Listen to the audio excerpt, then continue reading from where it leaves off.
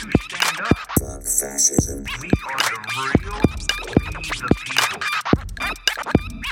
And welcome to the Anti-Fascist Hour-ish podcast. I'm your host, Original Sin, and you are about to indulge upon episode 5, Dangerous White Lie. So without further ado, let's jump the fuck into it, shall we? I'd like to jump off of this episode by asking everyone a question. Have any of you ever heard this saying, little white lie? If you've ever watched the movie Forrest Gump, you've heard this saying. Or if you grew up in a household that has deep roots to the southern states of the United States of America, you too have heard that saying, little white lie.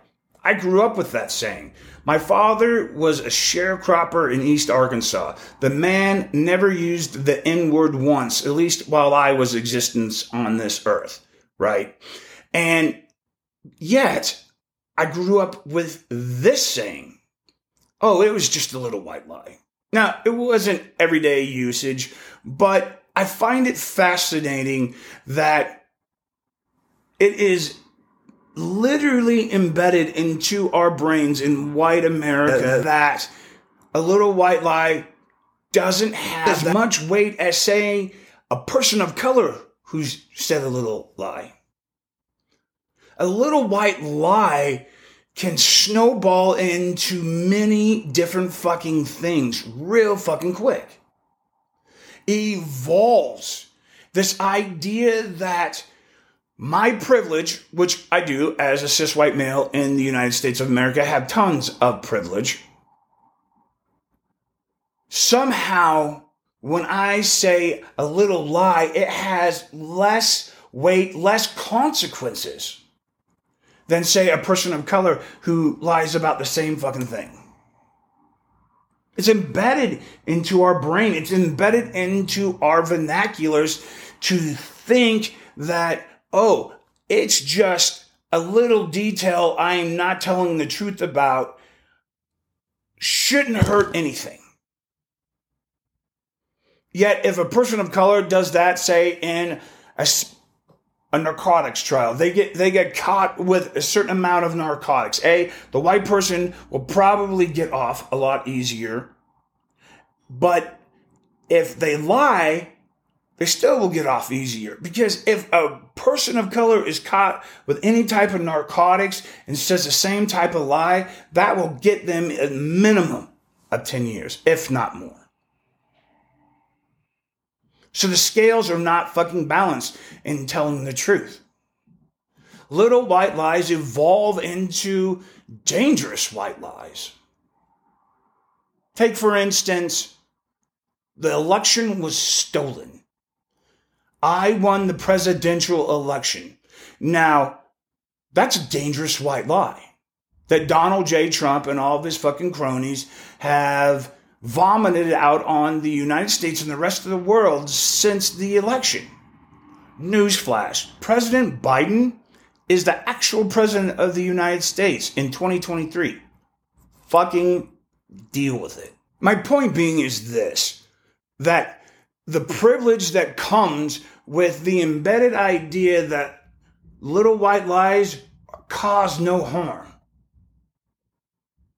can quickly evolve into white fucking supremacy, especially here in the United States of America. White entitlement becomes white supremacy when that privilege is even more exploited than it already is, which we exploited ourselves. That's when it becomes a dangerous white lie. That's when you have motherfuckers trying to steal an actual fucking election, have an insurrection on January 6th, and still are functioning.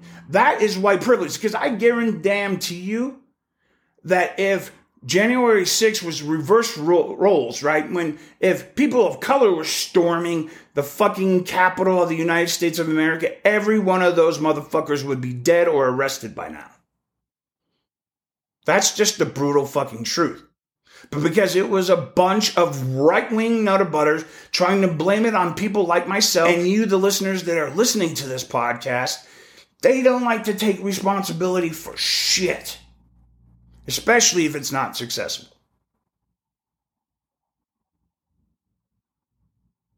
It was right-wing Proud Boys, it was right-wing Patriot Front, it was right-wing Oath Keepers, it was right-wing QAnon nutter fucking butters that were predominantly white storming the Capitol January 6th.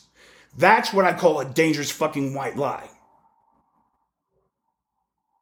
The dangerous white lie fueled their rage and their fucking treason. This dangerous white lie not only emboldens white supremacy, but it also gives them the goddamn fuel that they need to conduct their reign of terror in almost any way, shape, or fashion they fucking feel like it.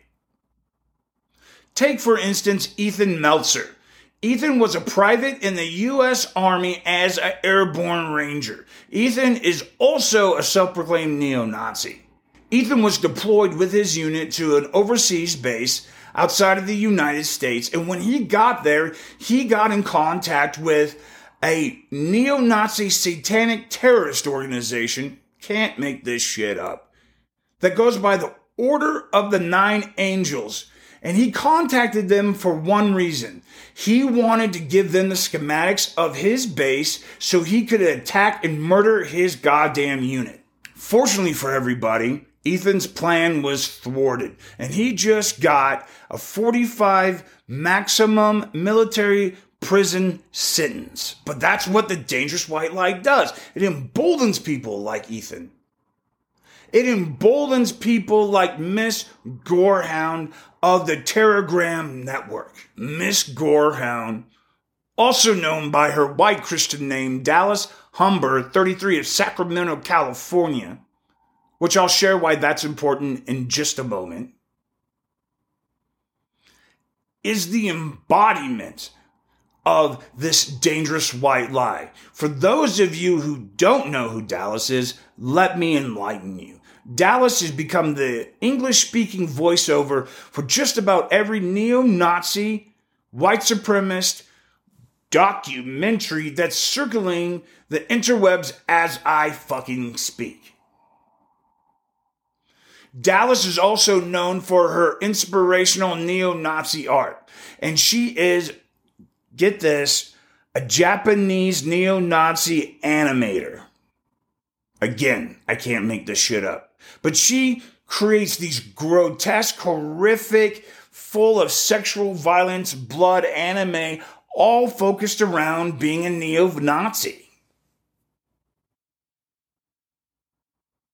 She's the embodiment of this dangerous white lie. And why am I telling you this? Because Dallas has also been linked of recent to white supremacy mass shooters, such as the shooter in Colorado Springs this last fall. And why am I telling you all of this? You're probably wondering. Because I think every anti-fascist in the Sacramento area and every anti-fascist in the surrounding area that can help the Sacramento anti-fascists should jam Dallas Humber, 33 of Sacramento, California, the fuck up. We need to find where Dallas lives and protest there. We need to find where Dallas fucking works and protest there. We need to find where Dallas fucking hangs out and protest there. We need to be a presence in her life to say this is no longer fucking acceptable. And it's really easy to find Dallas Humber, 33 of Sacramento, California. All you have to do is Google her name, which I will spell for you, DALLASHUMBER, 33, Sacramento, California. I guarantee you will find her phone number and her address. We need to jam her existence the fuck up. Jam it up. Because that's what the dangerous white lie does, is creates people like Dallas Humber, 33 of Sacramento, California. This dangerous white lie not only emboldens neo-Nazis like Ethan and Dallas and weird fucking people that put sheets on and like to burn shit in the forest and on people's lawns. This dangerous white lie also emboldens policymakers who have ties to white supremacy. Take, for instance, Tennessee. Tennessee just banned drag shows throughout the entire fucking state. You heard me correctly. It is illegal to have a drag show in the state of Tennessee now. And take, for instance, the policymakers of South Carolina. These motherfuckers are trying to make it not only illegal to have an abortion, but if you are found that you actually participated in an abortion as a woman, it could be a death sentence. Literally a death penalty conviction. What kind of fucking sense does that make?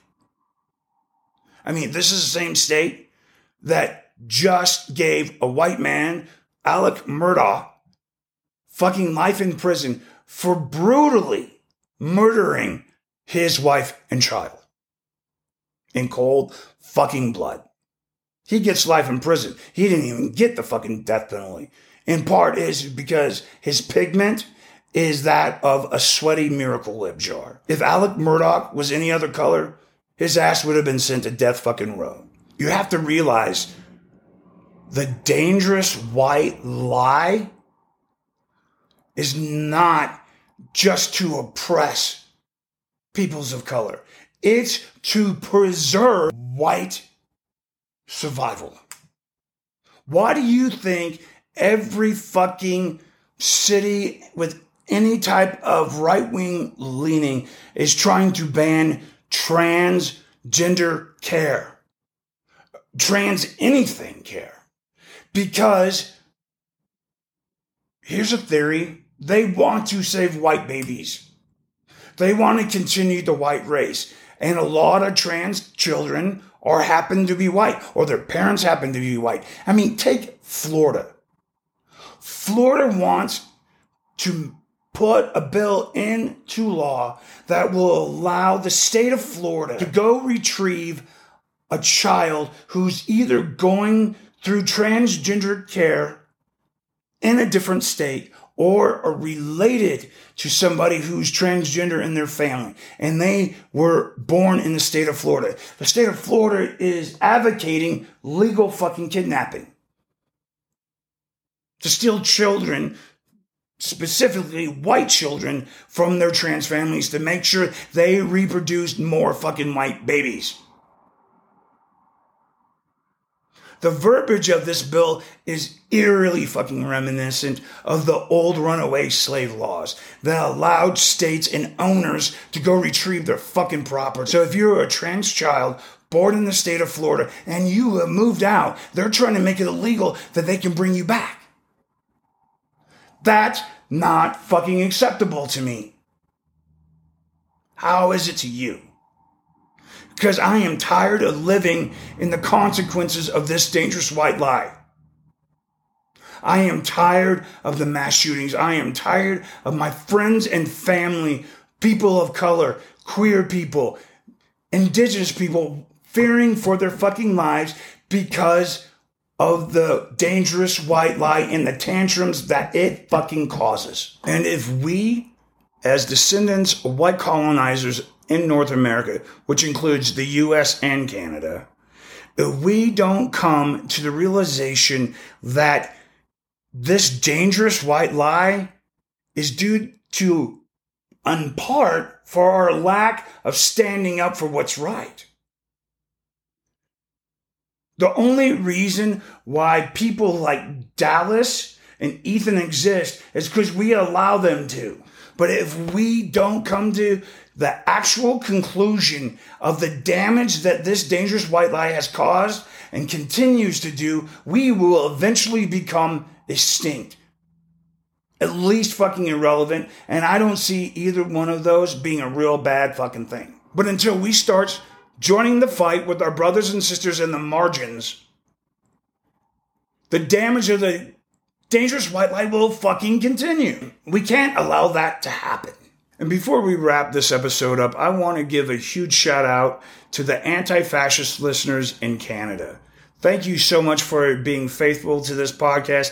Thank you for the work that you're doing. And if there's anything I can do to help your fight against fascism, whether it be in your province, city, or country, Just say the word and I will do whatever I can in my power to help you in your fight against fascism. I also want to give a huge shout out to the anti-fascists in Brazil that are listening to me. You all are crazy motherfuckers and I love you.